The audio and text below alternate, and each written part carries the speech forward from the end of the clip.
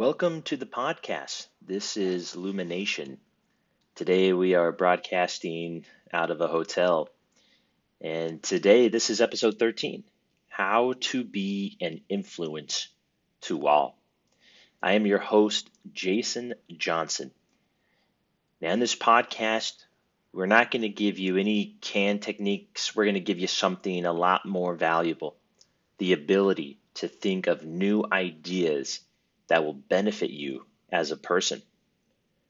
The goal here as well is to create a community, to create a movement to come together.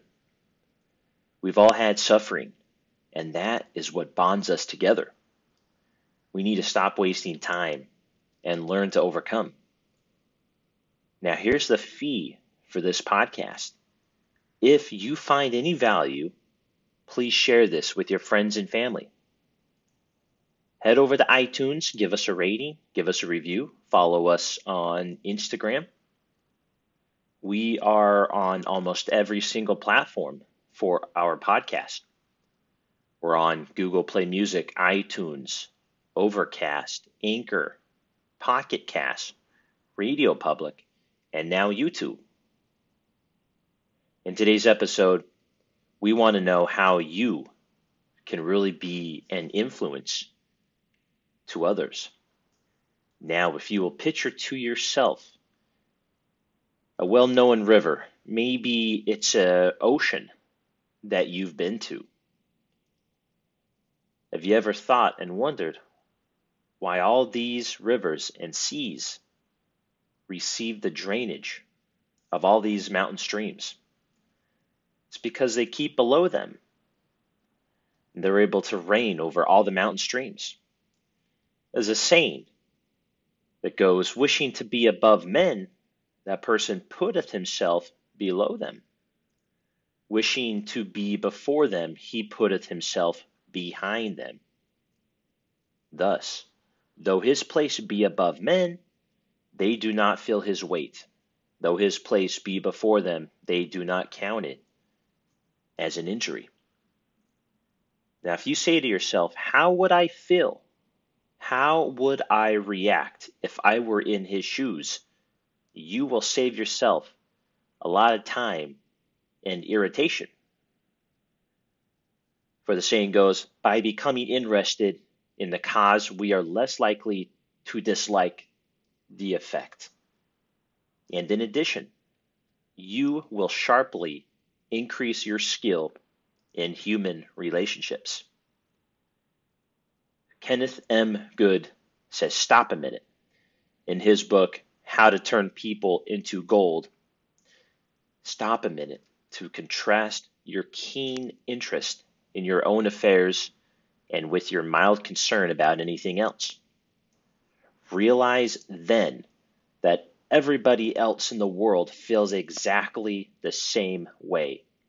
And then, along with President Lincoln, President Roosevelt, former presidents, you will have grasped the only solid foundation for intrapersonal relationships. That is namely, that success in dealing with people depends on a sympathetic grasp of the other person's viewpoint.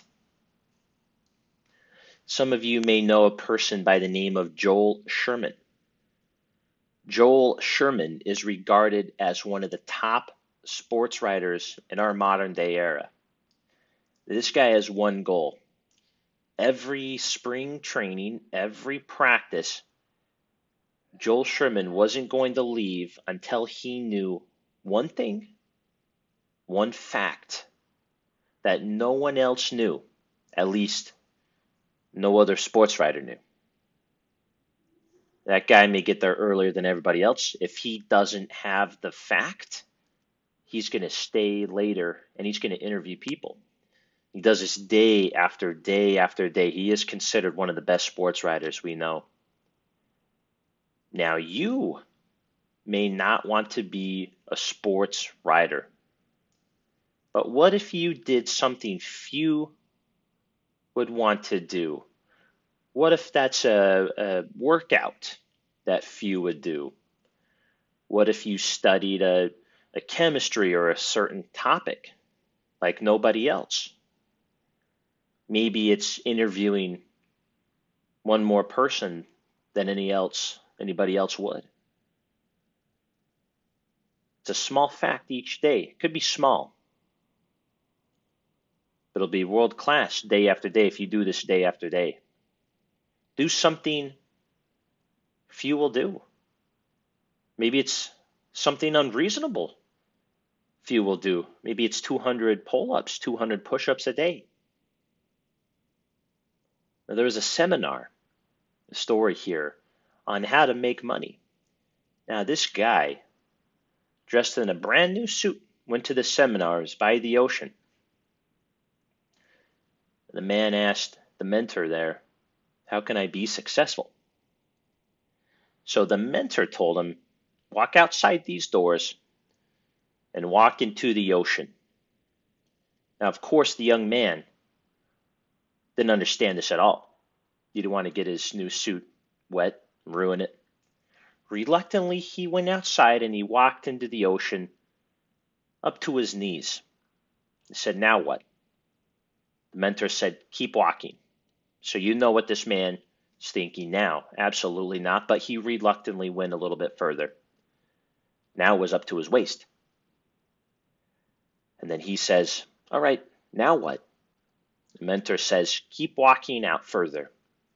So again, reluctantly, the man continues to walk. Now it's up to his neck. He says, now what? Well, the mentor says, keep on walking. So the man walked so far out that the water was over his head. He couldn't even breathe. And then he walked back into the land. Now the mentor said, when you want to succeed as bad as you want to breathe, then you'll be successful. Some kind of want it. Don't cry to quit. Cry to keep going. Now, Emmitt Smith, a very famous football player, said that all men are created equal. Some work harder in preseason. How can you liken that to yourself? At work, relationships. Now, the illumination takeaway of the week is this. It's an action item. Will you read something each day? Will you listen to something each day? And will you watch something each day? Each one of those points, reading, listening, watching, has its own way of learning. Now, if you've ever wondered how to spur people on the road to success, you may have heard of two ways to do this. Now, one is reward training. The other one is discipline-based training. Now, discipline-based training uses punishment as a major tool. Be taking away something in life. It could be inflicting pain or some kind of negative outcome. That is how the government works. They will fine you or they will jail you when you don't behave how they want you to. They can even write you a warning ticket if you have a child on your lap in an off-road vehicle in a very small town. Now, the alternative is reward-based training, where each desired behavior results in a good outcome. It can be such as praise. It'd be a treat for a dog, where the unwanted behavior doesn't give you the desired reward. There's a guy named Pete Barlow. He was an old friend of Dale Carnegie. This is many decades ago. Pete Barlow had his own circus. He spent his whole life traveling with this circus.